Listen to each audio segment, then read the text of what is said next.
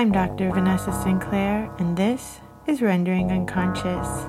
My guest today is Dr. Eve Watson, a psychoanalyst who writes on sexuality, poetics, film, and critical theory based in Ireland. Her recent book with Noreen Giffney is Clinical Encounters in Sexuality, Psychoanalytic Practice and Queer Theory, from Punctum Books, 2017.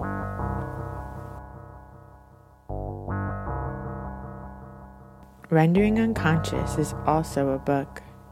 Rendering Unconscious, Psychoanalytic Perspectives, Politics, and Poetry. Available from Trapart Books, 2019. Please visit our publisher's website, www.trapart.net.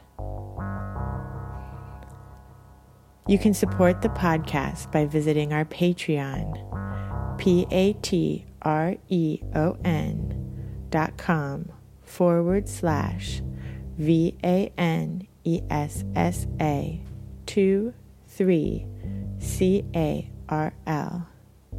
Your support is greatly appreciated.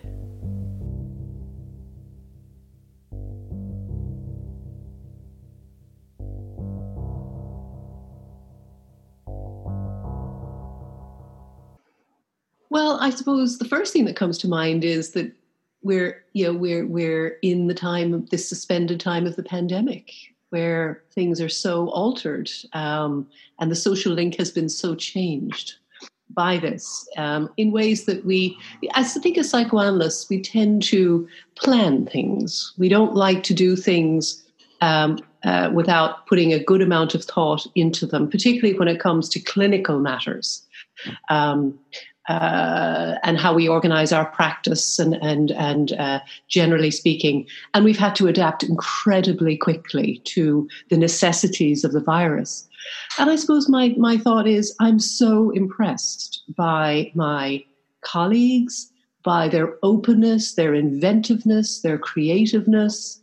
I have found it inspiring. And this idea that psychoanalysis is, suspended in the early 20th century and in the doldrums of historic time, I think has been blown out of the water by the response of psychoanalysts and their commitment to practice. But also I've read some really good stuff. People are writing in very interesting ways about the pandemic and thinking about it in terms of the contemporary big other, and which we always do as psychoanalysts, the impact of the contemporary big other. And this is quite an impact. So that's my first thought that comes to mind, notwithstanding the very, very difficult and horrific effects of the pandemic on individual lives and lived lives. And in Ireland, 1,700 families have been devastated by the loss of loved ones, and many, many others are very sick. So that's real, but I just in terms of acknowledging the field of psychoanalysis and its, I think, hitherto unrecognized adaptability, it's no longer unrecognized. Yeah, it's great, and I love how much community has developed. Like, for example, these courses that you've done, kind of to help analysts talk about the experience of what's going on and the changes that everyone's making. Those have been really wonderful. Do you want to talk a little bit about that? I'd love to, and we loved seeing you there attending, Vanessa. So this is we put on a series of 3 webinars. This was, we call them the 3 pandemic webinars, and it's an initiative by the Freud Lacan Institute, which is was established in 2019 in Dublin, as a way of promoting psychoanalysis in Ireland and around the world. That's its principal aim. Its aim is to promote psychoanalysis in Ireland and around the world. And we adapted to the exigencies of the pandemic and thought, look, let's think about how we are working and let's come together. We organized these three webinars. 220 analysts from around the world attended the 3 webinars. And my understanding and my sense of it, and also this was, people said, there was a sense of communality and collegiality and coming together in this very difficult time. And that was important, as well as thinking through the impact on practice and how we can best manage it, as well as thinking about some of the limitations of moving to remote or online work. And we had some wonderful discussants who helped us to do that. For our first webinar, we had Paula Maielli and Ona Nierenberg, your colleagues in New York, from the Après-Coup Psychoanalytic Association there. For the second one, we had Danny Nobis, needs no introduction. And for the third one, we had Alan Rowan, who's a member of ICLO and the NLS and the WAP. And so each of them brought a different perspective to thinking about the possibilities as well as some of the limitations of our work. But I think the overriding emphasis was on meeting the challenge, supporting the work, and engaging with the possibilities that this affords us. And I'm really glad that we did that. And it was a great way to launch the Institute as well. We weren't anticipating that this would happen, or we would have this opportunity to launch ourselves. And we have, and it's very nice. It's independent. It doesn't support one particular Lacanian school or tradition or another. It's about promoting the work of psychoanalysis around the world. It needs some promoting, I think, is our overriding. I suppose that's our aim. Psychoanalysis and psychoanalysts have not been good at promoting what they do, and we have all kinds of challenges today more than ever with a psychoanalytic perspective and voice being included in anything that might be referred to as mainstream. We're so on the margins that if we don't end up promoting ourselves, I think the future might be rather grim. Yeah, and I think it's a really good time for psychoanalysis too, because I think a lot of people are really tired of like DSM diagnoses and how like completely ridiculous this has become, where there's like 600 or 550 different diagnoses in there at this point. It's like anyone can find themselves in there. And people are tired, at least in the States, of being like over medicated. And, you know, the more people I talk to, people are really happy just to talk and have talk therapy and psychoanalytic thinking kind of coming back around and get out of this kind of behavioral medical model so much. And don't you think it was so interesting that people are very smart. They recognize much of what is being pushed down their throats. I think during the pandemic there was a much emphasis, and it really from the get-go, on a kind of management of well-being during the pandemic, that people could do. This was the message that was delivered from all across the media. You couldn't escape it on social media or sort of mainstream media. And it was sort of in the ether that during the pandemic and people being at home, they can improve themselves, that they could study music or learn a language or knit, 16 sweaters or whatever it might be. And people came to realize that this kind of super egoic, injunction towards self-improvement was actually adding to their distress, not supporting it, not distracting them, not even distracting them, but in fact making them feel worse. And I think people very quickly just gave up on this and stopped feeling bad about it. And that's, of course, where psychoanalysis comes in. Just in a general level, it doesn't make these kinds of demands around standards of health or well-being, which, of course, all of these psychological and most of the psychiatric approaches are based on, which are kind of standards or norms or ideals of health and well-being. The psychoanalysis allows room for the person to be as well as they can be, given their resources, internal and external. That's it, and that's where we come in. And I think it's really important that we do that today, as the world's resources become distributed more and more unequally.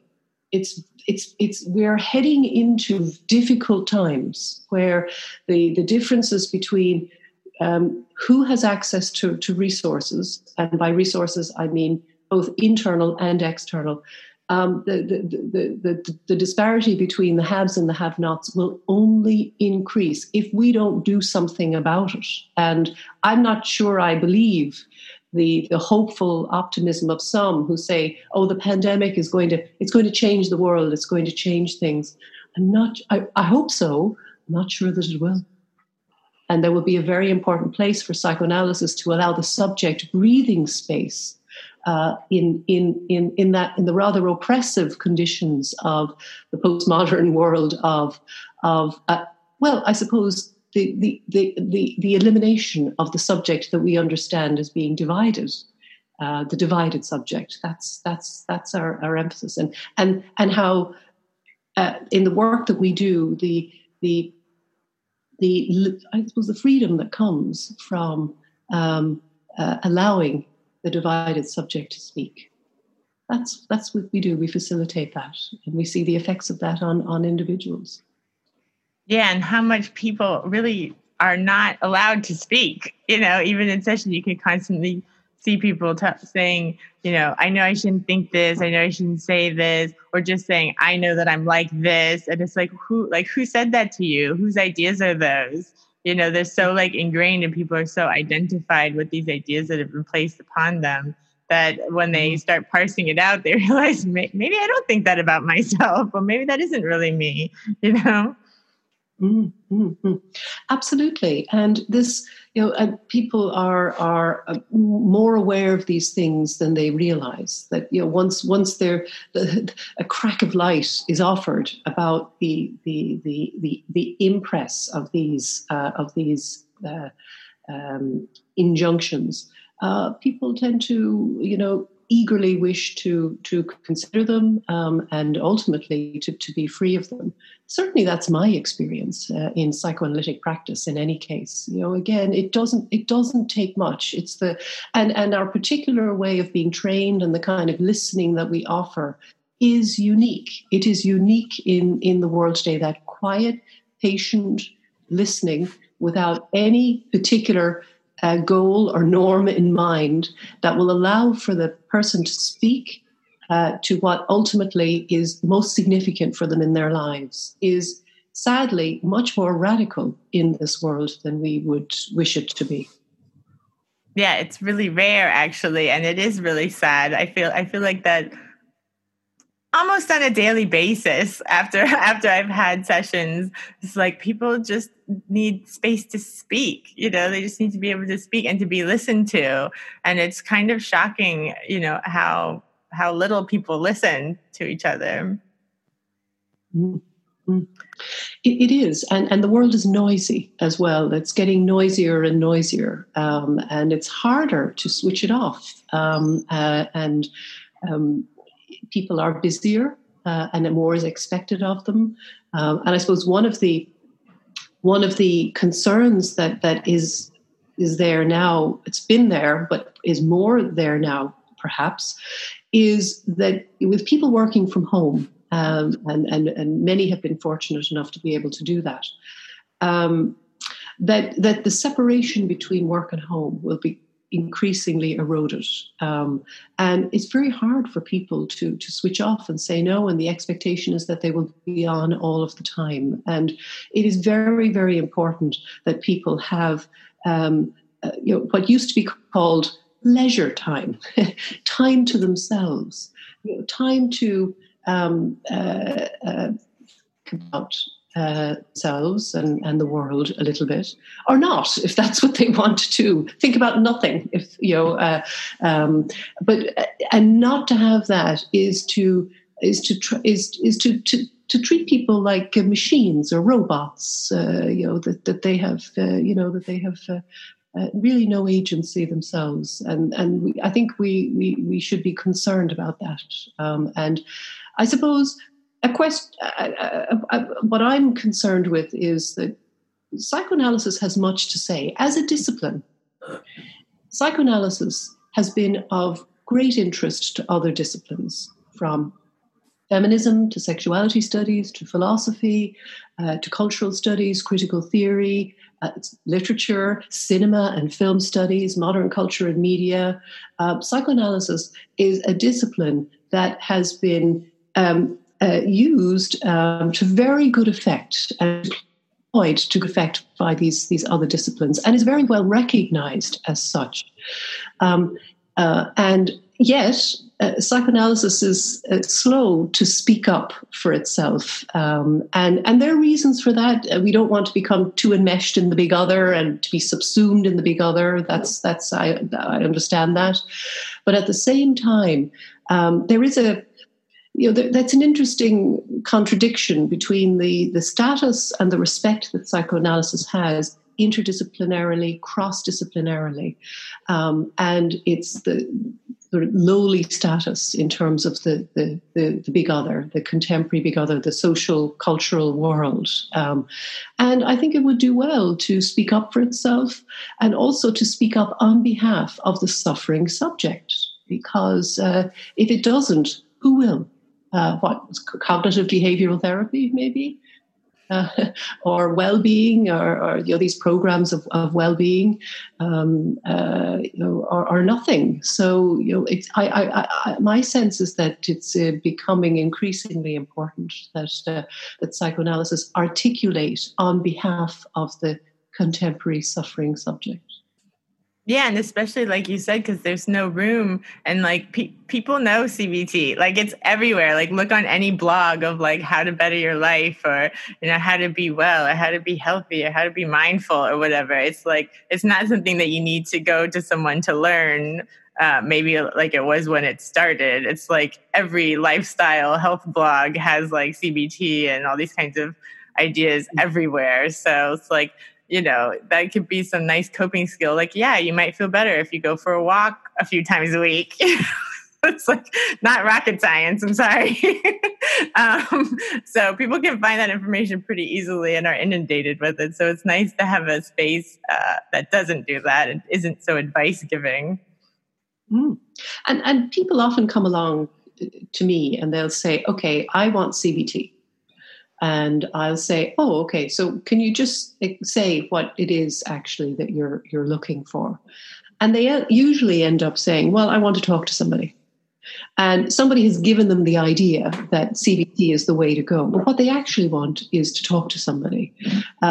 So CBT in Ireland is a big lobby, and they've managed to very successfully, and one has to credit that,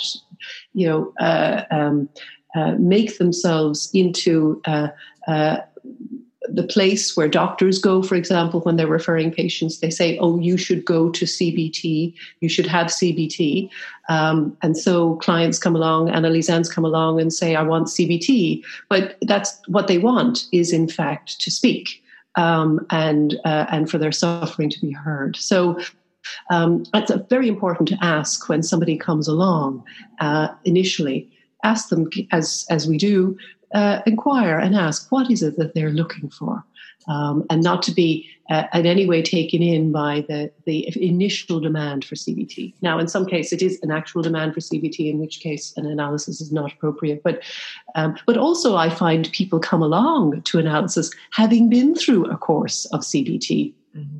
And it's worked for them perhaps for a time, and then it doesn't work insofar as it doesn't address the underlying issues, and so their symptoms return in some form or other, and sometimes worse. So people find their way to analysts having been through the rounds of these other therapies. So we don't have to worry too much about that in that sense. Absolutely. So how did you all decide to form your group? Well, yeah, it's.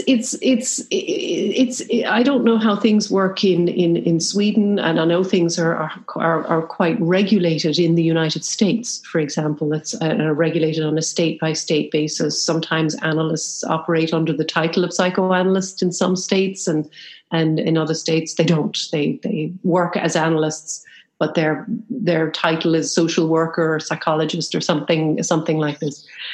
It's anticipated in Ireland that the psychotherapy profession will be regulated in the next 5 years or so, and will be regulated by the state. So if one wants to operate a therapeutic practice that is psychotherapeutically oriented, they'll have to do so under the title of psychotherapist. So this will have an impact on those who work psychoanalytically, and the main group, the biggest group that serves the interests of Freudian Lacanian psychoanalysts in Ireland is a group called APPI. That's the Association for Psychoanalysis and Psychotherapy in Ireland. It's been around for 25 years or so. It was established by Cormac Gallagher, who of course is famous for translating, who attended Lacan seminars and recorded them and has spent years translating them, and whose work is invaluable to all of us here in Ireland. And so APPI was set up by Cormac and a number of other analysts, and has been going ever since. It took on, I think, bravely the mantle, and it's in its name, the Association for Psychoanalysis and Psychotherapy in Ireland. It took on the mantle of managing these two completely different disciplines, and at the moment is working closely with the umbrella bodies in Ireland around the regulation of psychotherapy, and how psychoanalysis, with its unique ways of working, which does not fit well into standardized models that typically characterized methods of state regulation. So it's working carefully to manage that, I think is doing a good job. And this is to ensure that psychoanalysts can work into the future, that they're not barred from working, and that they will have a place in the mental health world in Ireland into the future. So FLI, the Freud Lacan Institute, was set up in principle to support APPI, which is very busy managing that work of ensuring that psychoanalysis has a place at the table of psychotherapy without necessarily losing itself in that process. And the Institute was set up to focus exclusively on the discourse of psychoanalysis and its many characteristics and aspects, and promoting it and to take over that side of things. So it has a very close relationship with APPI. All the four members of the board and myself, we're all members of APPI, and we promote APPI heavily in what we do, and we're very happy. And APPI has been very important in helping us to get established. But we're very happy to take on the aim of promoting psychoanalysis and ensuring that the voice of psychoanalysis is extended further into the world in whatever ways it can. And so we're very pleased that the seminars so far have announced the existence of the Institute, and our analyst colleagues around the world have some idea of its existence now. And now the work will turn. That work will continue, but we're organising a couple of initiatives, like, for example, an introductory course, a short course in fundamentals in psychoanalysis for people that want an accessible introduction to psychoanalysis. It sounds like a very simple thing to do, but it's not been done before, certainly in Ireland. Or people who might like a refresher, to say, oh, right, I think I'd like a couple of hours on psychosis or on the psychoanalysis of groups or something like that. And we're also then looking at something that, to my knowledge, hasn't been done before anywhere. I could stand to be corrected now on this, but a longer course on supervision, studying together supervision specifically in the Freudian Lacanian tradition. And that is a rather complicated business, this notion of supervision, which is so rooted in our understanding of both transference, but also the transmission of psychoanalysis. And so we intend on organizing a course in that in the autumn, in the fall of 2020 and into 2021. It probably will run over the course of a year, an academic year. And I think with the way things are with the pandemic, we may be able to open that up to people from wherever if we do it by through an online platform. So the idea is that we would have very experienced analysts from different parts of the world who would guide us through a series of guided discussion seminars to explore together supervision, specifically from a Freudian Lacanian perspective. I have to say I'm excited about that, and like the idea of a rigorous study of supervision. And I think it will be fundamental to our thinking about the transmission of psychoanalysis, because I suppose that's an overriding theme here, the transmission of psychoanalysis. What's going to happen to psychoanalysis? How is it transmitted? If we sit on the sidelines and do nothing, which we can do, it's not going to get transmitted by itself. So that, I'm sorry to say something so incredibly obvious, or it will be transmitted by those with messages that maybe we're not very comfortable with. I mean, look at the Netflix thing on Freud, which was, catastrophically bad. And some of my students were asking me, should I watch that? And I said, no, don't watch that. Please don't watch that. Watch something else. This is, we're up against it. We're up against it. Yeah, I had someone named Mary Wild who does like the series at the Freud Museum called Projections. As she talks about like cinema through a psychoanalytic lens. So I had her on to talk about the Freud show, and she described it as fan fiction. It was like they just took Freud and like wrote fan fiction about him, which was kind of funny.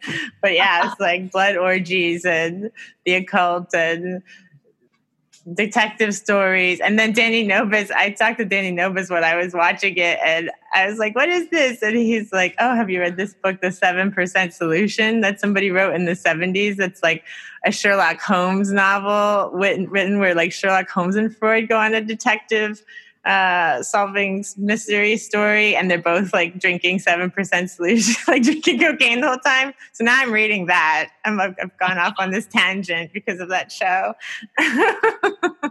That is hilarious. But the problem, like, we laugh and we recognize how ridiculous this is, but some people actually believe this stuff. Right. If it's on, it must be true. I'm actually familiar with Mary Wild's Freud Museum events. In fact, I've been along to some of her projections film events, and I really enjoy those. And in fact, the Lars von Trier one is coming up this weekend. Yeah, I'm doing it. Good, me too. Yeah. Oh, great. I'll see you there. Today. Yes, exactly. And there's one coming up on the Uncanny. I think we both voted in favor of the Uncanny. Yes, exactly.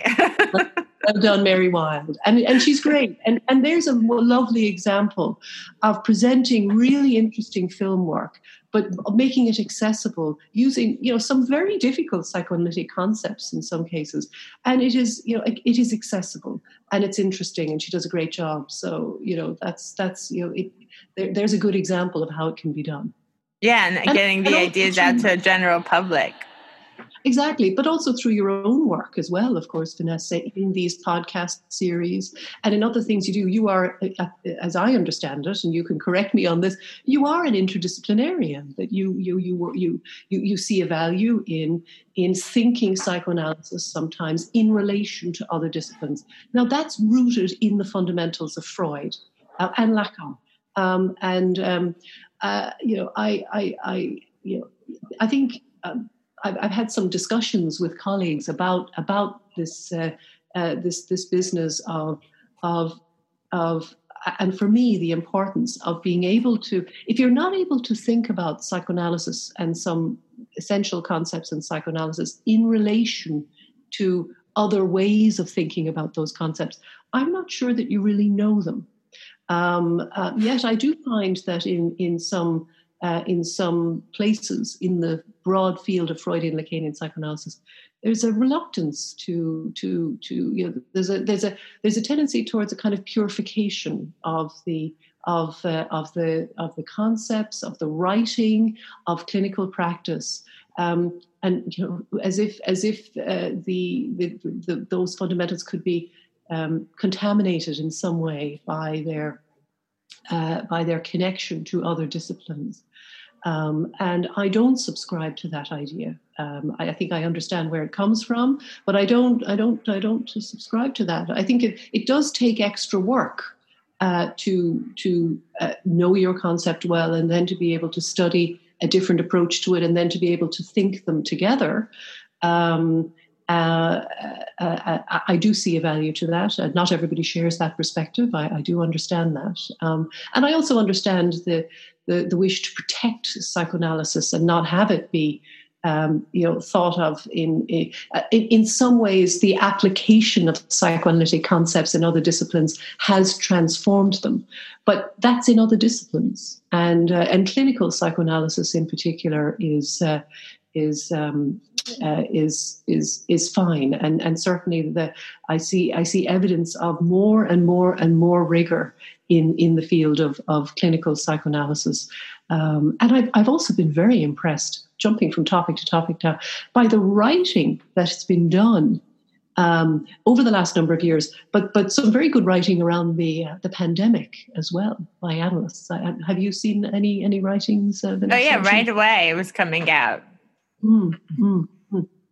It is, and Freud was adamant that clinical practice is supported by a clinic of writing, that they go together, and I value that immensely. I'm the editor of a journal called Lacunae, which is a peer-reviewed journal in Freudian Lacanian psychoanalysis, and it's just it's a great privilege to be able to encourage people to write and to be able to facilitate a clinic of writing such that a journal can do. It comes out a couple of times a year, and to be able to not only provide that means for practicing analysts and in some cases theoreticians of psychoanalysis to make their work available and give them that opportunity, but also how important it is for us to read and keep up and to be, as Lacan put it, practitioners of the symbolic.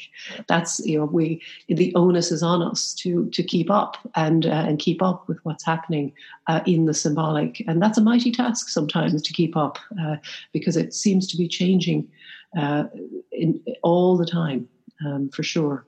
But certainly the writings I've seen in relation to the pandemic, some really good work on mourning and memorialization. I've gone back to reading Freud's Mourning and Melancholia on several occasions over the last couple of months, indispensably for my own clinical practice, but also just for the time that we're in. Just that essay in particular resonates. It's always resonated with me. It's one of my favorite pieces by Freud, Mourning and Melancholia, and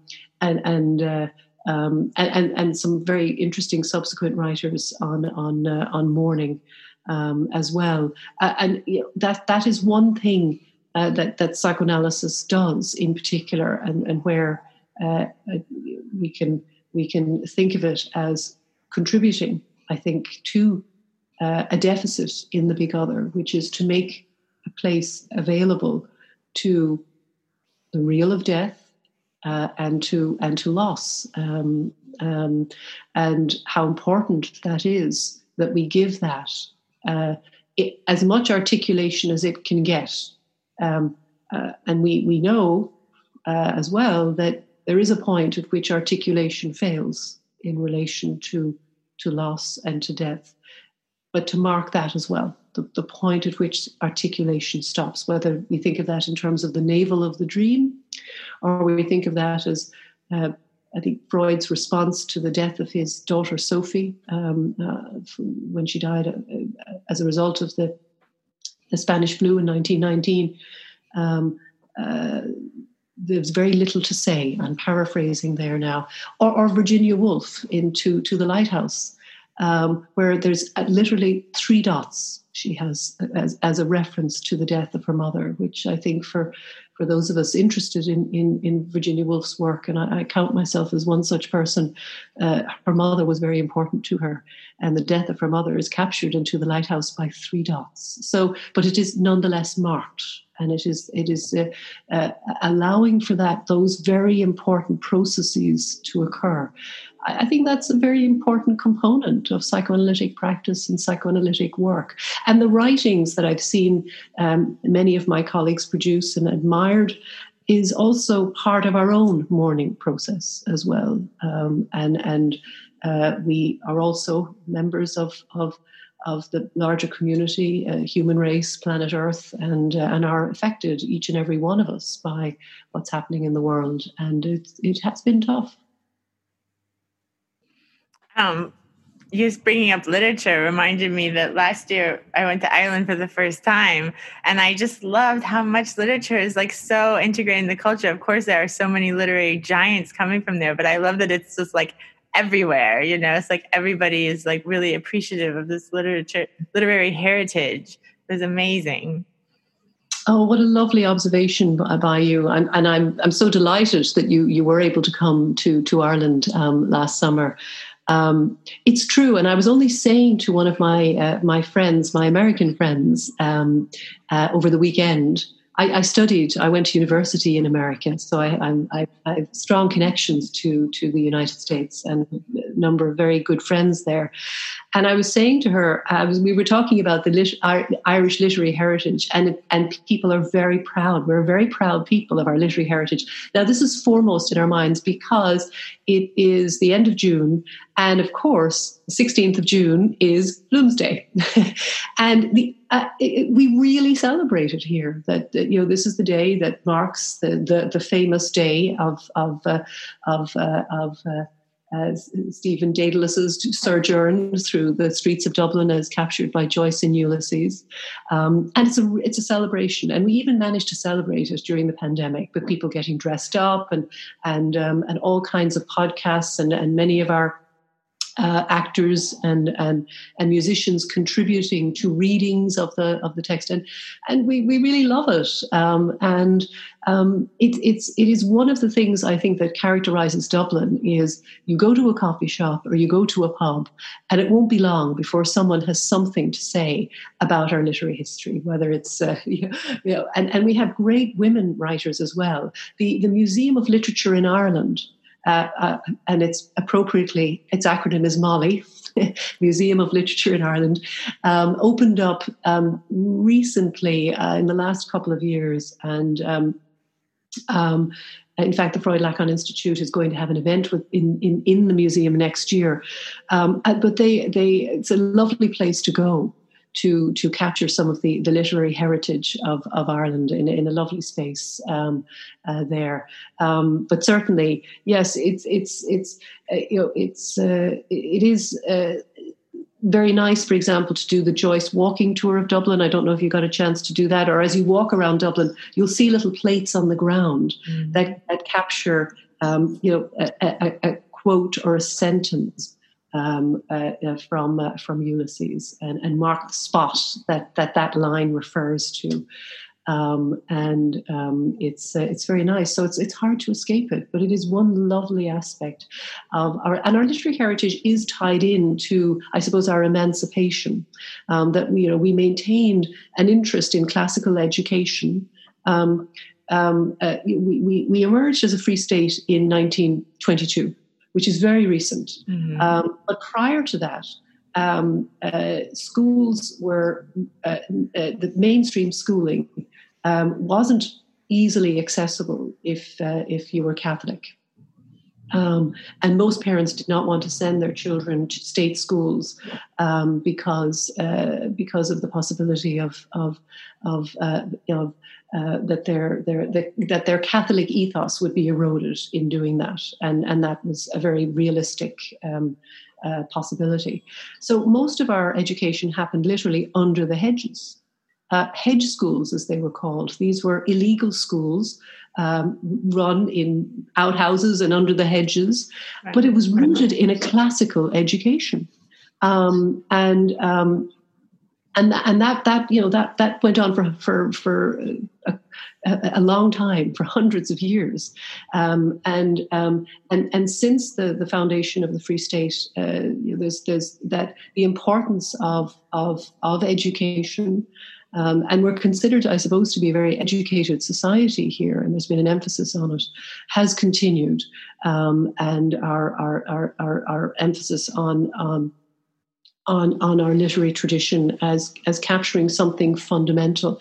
It is actually connected in with the founding. I mean, W.B. Yeats was involved in the first. In the first years of the Free State, actively and politically. So that tells you a lot about that. That's so great.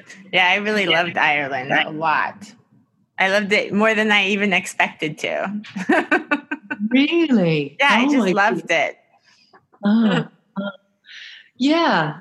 Did you get outside of Dublin, or were you entirely in Dublin? Yeah, we went to the outskirts. The museum the gallery that we were playing in was called Rua Red, and I guess it was still like technically Dublin, but it wasn't in the center. It was like outside of the center. But I have a friend that is at the university in Cork, and so she's going to do a conference maybe next year. That was the plan. We'll see. But I would love to go there because all the pictures that I've seen that she posts just look incredible. Oh, yes. And Ireland is very different outside of Dublin, and I think you'll enjoy that contrast. And Cork, I'll just give you a heads up, is referred to as the People's Republic of Cork. It's the biggest county, a very proud group of people, a very distinctive accent.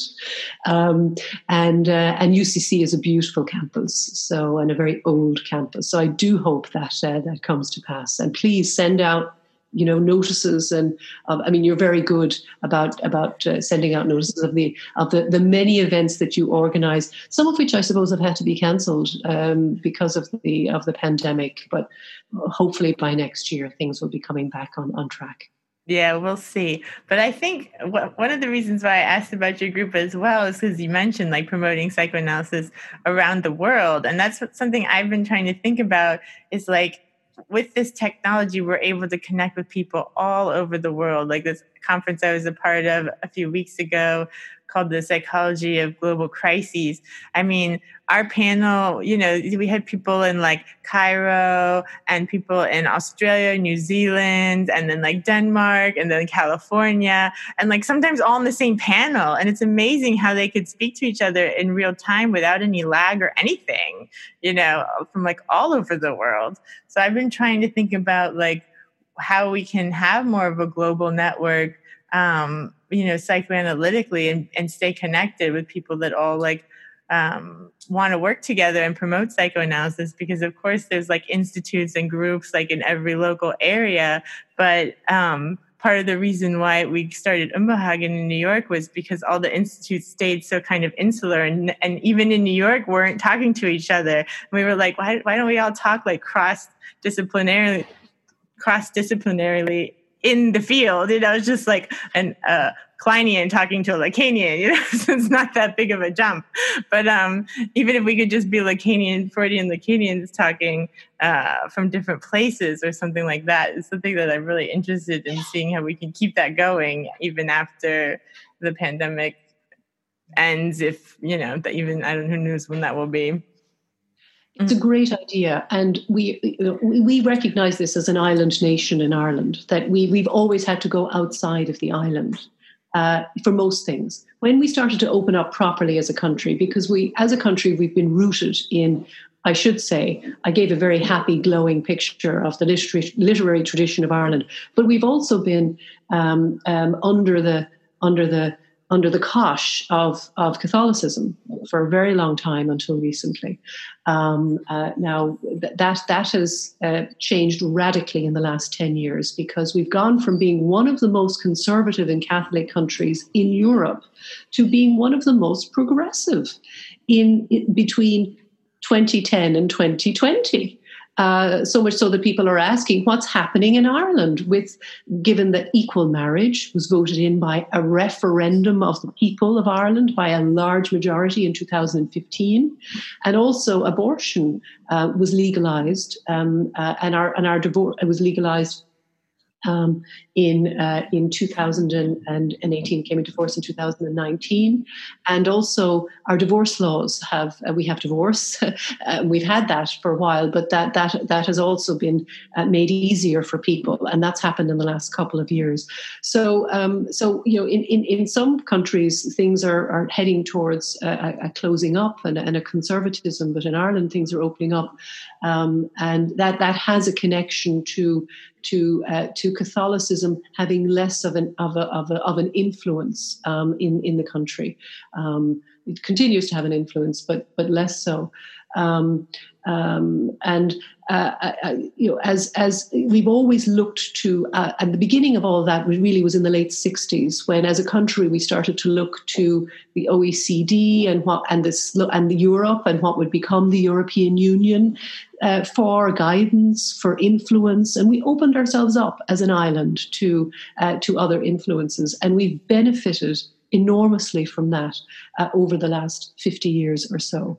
So psychoanalytically, we've always, of course, with the tradition that we've inherited from Freud in Austria, from Lacan in France, those we've of course this is we've looked to these founders of psychoanalysis outside of the country, but we've always understood psychoanalytically the importance of that we can be insular as an island. It's inevitable that we will be so, and that if we are to keep psychoanalysis fresh, alive, up to date, and to make sure that we don't relax into a complacency, I don't think our Anneliesans particularly allow us to do that anyway, but just so that we don't, as a group, we have always been involved with other groups and had speakers come in from abroad, go to events. The Irish are the Hiberno-Lacanians, as we're rather lovingly referred to by our international colleagues. We show up at conferences. We for many years we went to Colette Solaire's forums, which is Lacan in English in Paris, and whole fleet of Irish Lacanians would have said regularly go to Paris, to London, to Ghent. Of course, our wonderful colleagues in Ghent there, Paul Verhacke, Stein Van Huel, and a number of others, and of course the United States as well. And I've always taken an interest in Lacanian psychoanalysis in the United States, and the particular challenges that are there for Lacanian psychoanalysis to exist in the US.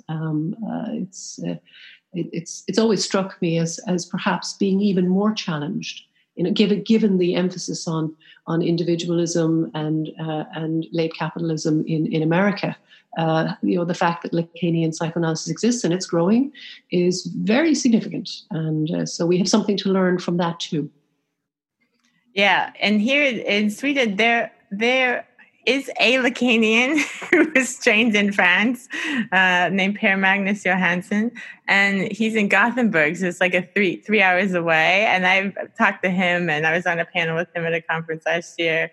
And then he's like trained, a few people. Like, it's a very small group in a city on the other side of Sweden, 3 hours away, and that's it. I talked to the Swedish Psychoanalytic Association. They are not at all interested in Lacan. So I guess I'm also asking for selfish reasons of like, how can I participate? I would love to take, if you guys do these classes online, like over the next academic year, I would love to take those. That would be amazing. Well, and we would love to have you involved, and I've heard you speak at conferences, and I'm familiar with the work that you do, and we'd love to have anything that you might contribute to our work. That would be wonderful. And if, for heaven's sake, would you organise something in Sweden, because I've never been, and I'd love to go. Yeah, absolutely. That when we can, I will, for sure. would be great. Absolutely. And could we go back to the question of that you posed so eloquently of the importance of psychoanalytic groups being willing to work with each other, to take an interest in each other's work? I do think that is very important. And certainly in my experience, I've learned a great deal and found the work of colleagues in other places to be invaluable. From hearing about how they manage their clinical practices to how they put Freud's theory and Lacan's theory to work in the context of perhaps their particular group, but also in their clinical practices. It's also very interesting to hear about how other psychoanalytic groups work and function. Now, this could be in great danger here of going down the road of the challenges of the psychoanalytic group and how the history of psychoanalysis, the history of Freudian and Lacanian psychoanalysis is a history of groups in many ways and the formation of groups. And so I think the psychoanalytic study of groups is very important because most of us either have been part of a group or are currently part of a group or perhaps even more than one group. And it's a very strange business that psychoanalytically we work with the singularity of the speaking subject. And most of us beaver away in practice on our own, and it's quite an isolated business in a way. And yet, for many, there is the significance of the psychoanalytic group, which brings together these individuals who describe themselves in some kind of way as psychoanalysts or psychoanalytic psychotherapists, and the group offers different things. It depends on the group. Our group offers a coming together around fundamental psychoanalytic themes of the moment, often, and looks to broaden and support people's interest in contemporary psychoanalytic practice. But psychoanalytic groups really have struggled with managing the dynamics of bringing psychoanalytic practitioners who, in their own way, are kind of lone wolves anyway, insofar as they've chosen to work psychoanalytically. And making room for the psychoanalyst as a lone wolf. Groups do that. Good working groups do that. But then their psychoanalytic groups are no different to the tensions and challenges of any other group around the leader of a group, tensions and ideals in relation to the leader of the group dynamics, and the famous splitting of groups and arguments between groups is part of the history of psychoanalysis. And I've taken an interest in that over the last number of years, and it's part of being interested in our history. We've also had some splits in Dublin. Dublin is not immune from that either, and will not be immune from it in the future.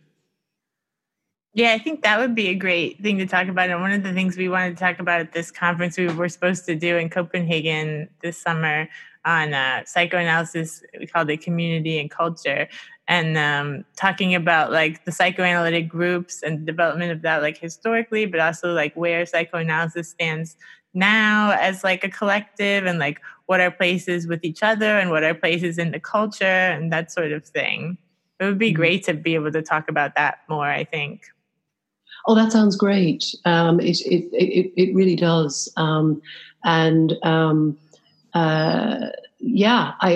please let me know about that. I'd be very interested in that. I suppose it's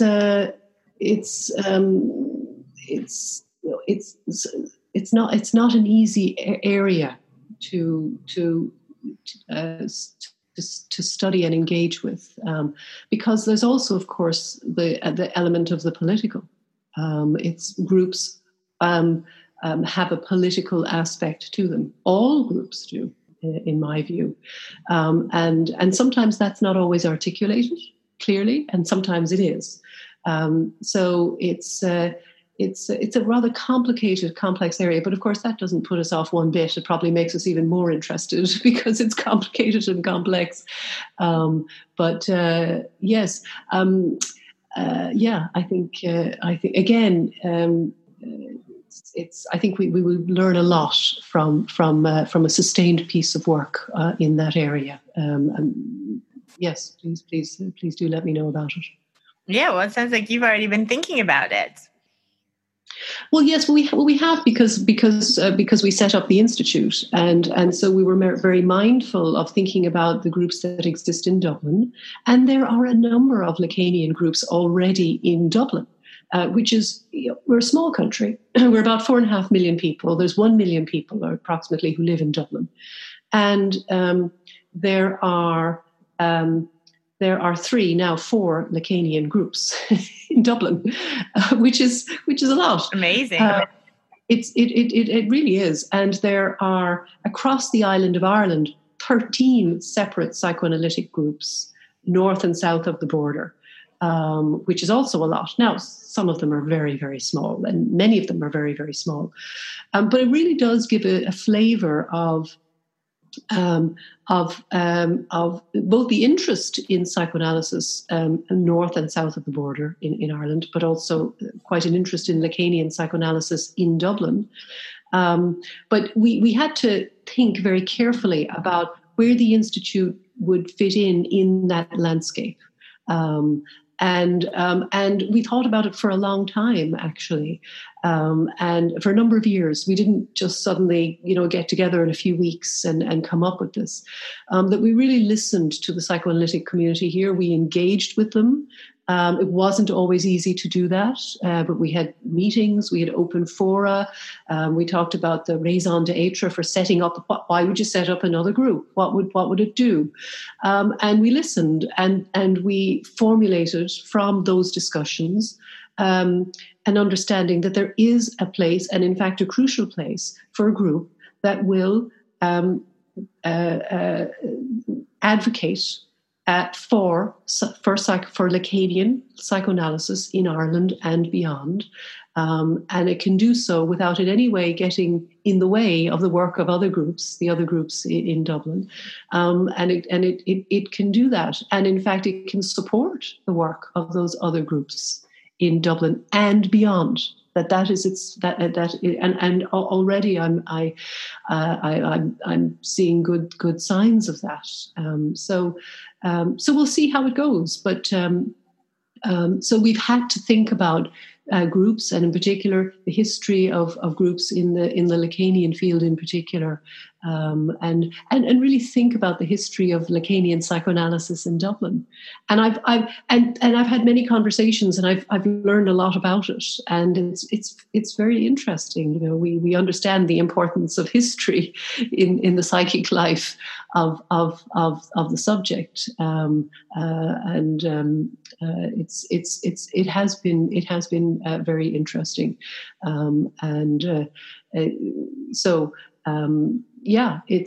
we're not a school. We've named ourselves the Freud Lacan Institute with a small I for institute. Our acronym is FLY. And we've come up with a fly buzzing around. The idea of buzzing in the ear is I think one that suits our aims and intentions. We came up with with Signifier Institute because we want to distinguish ourselves from school. And there is a school of Lacanian psychoanalysis in Dublin, the Irish School for Lacanian Psychoanalysis, and there's also there's a group called the Circle. There's the Irish Circle for Lacanian psychoanalysis as well. So Institute is a signifier that distinguishes us. And we gave it a small I to highlight the fact that it's not a traditional institute in the sense that it's very different from the famous or the infamous psychoanalytic institutes of America and the UK. but that it might also be looking to do something new, because institute is not a signifier that's really used in Ireland, particularly in the field of Lacanian psychoanalysis. So it's pointing towards the new and the creative and the different. That's what we're trying to do here. Nice. But I do think also what you brought up before of like working interdisciplinarily is really important as well, and how Freud and Lacan both did that. You know, they both pulled from all sorts of disciplines and applied psychoanalytic theories to different disciplines, whether it was literature, the arts, or the sciences, or whatever. And I think that's a way really to keep psychoanalysis really alive and vibrant and creative, like you said. I read recently that Lacan had more than 500 books on Joyce when he was writing his seminar on Joyce and the Sanctum. 500. I mean, if that doesn't put the fire under us, I don't know what does. Yeah, absolutely. Another thing that I've been hearing a lot about since I've been doing this and talking to different people that I didn't know, in person, in vivo, is this whole area of decolonial psychoanalysis that I hadn't really heard about when I was in New York. But it's basically people working to kind of dismantle the really like Western medical model mind frame that even infiltrated psychoanalytic thought, I guess, mostly through like ego psychology in America. And trying to bring in other perspectives, including like indigenous perspectives and, of course, Frantz Fanon, and that sort of thing. And so there seems to be people that they're also kind of averse to, they're not necessarily Lacanian, but they're averse to psychoanalytic institutes because that's where, the institutional structure thrives on these kinds of issues. And creates them. So they're kind of operating outside of psychoanalytic institutes from this sort of decolonial framework. And I think that sounds really interesting as well. It does. It sounds very interesting. And it's pointing up to some of the institutional and systemic problems that have plagued psychoanalysis since the death of Freud. And that has had an effect on us. I think I don't want to speak out of turn, Vanessa, but I think you can actually speak directly to that from your own experience, as I recall. So, we've had to work hard to come out of the shadow of institutionalized psychoanalysis. And of course, Lacan was such a breath of fresh air. He upended in institutionalized psychoanalysis with its post-Freudian introduction of systematized and formulaic ways of training analysts and of working with Freud's concepts, etc. And that fresh air that he brought to psychoanalysis is the fresh air that we breathe and that we continue to breathe, and that I think is incumbent on us to pass on, to allow others to access that if they're interested in it, and to promote it.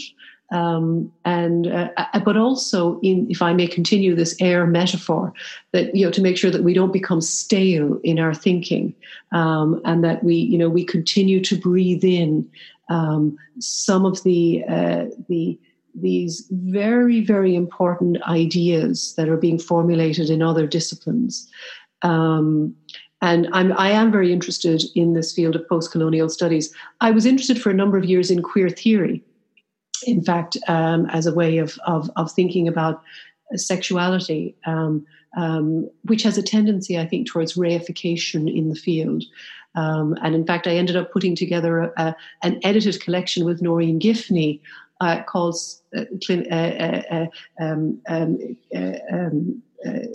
Clinical Encounters in Sexuality, Psychoanalytic Practice, and Queer Theory. And it brings together psychoanalysts from across the field of psychoanalysis, so not just Lacanians, but also queer theorists and specialists in sexuality studies, to engage in a series of encounters and dialogues. That's what the book does, to address some of the tendencies towards reification in the field, and also to look at the legacy and history of psychoanalysis, which is not a happy one in relation to, for example, homosexuality. This is not specifically in the Lacanian field, obviously, but in institutionalized psychoanalysis, and particularly in the Anglophone world. So any effort to disentangle our tendency, and there is a tendency towards reification. We're not great at adapting to change as human beings, and we are inflected by dominant perspectives, by what the master discourses of the day, as people living in the world. So engagement with the kinds of questions that some of these disciplines offer, like post-colonial studies, should, I think, certainly it has for me, but I like the idea that it opens the window a bit and lets in a bit of fresh air into our psychoanalytic thinking and work, and allows us to ponder things perhaps a little bit more carefully and incisively.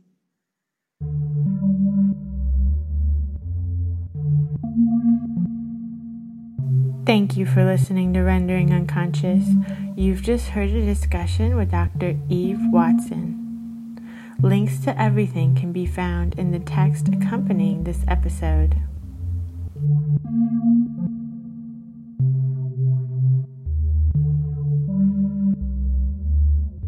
Rendering Unconscious is also a book. Rendering Unconscious, Psychoanalytic Perspectives, Politics, and Poetry. Available from Trapart Books, 2019. Please visit our publisher's website, www.trapart.net. You can support the podcast by visiting our Patreon, patreon.com/VANESSA23CARL. Your support is greatly appreciated.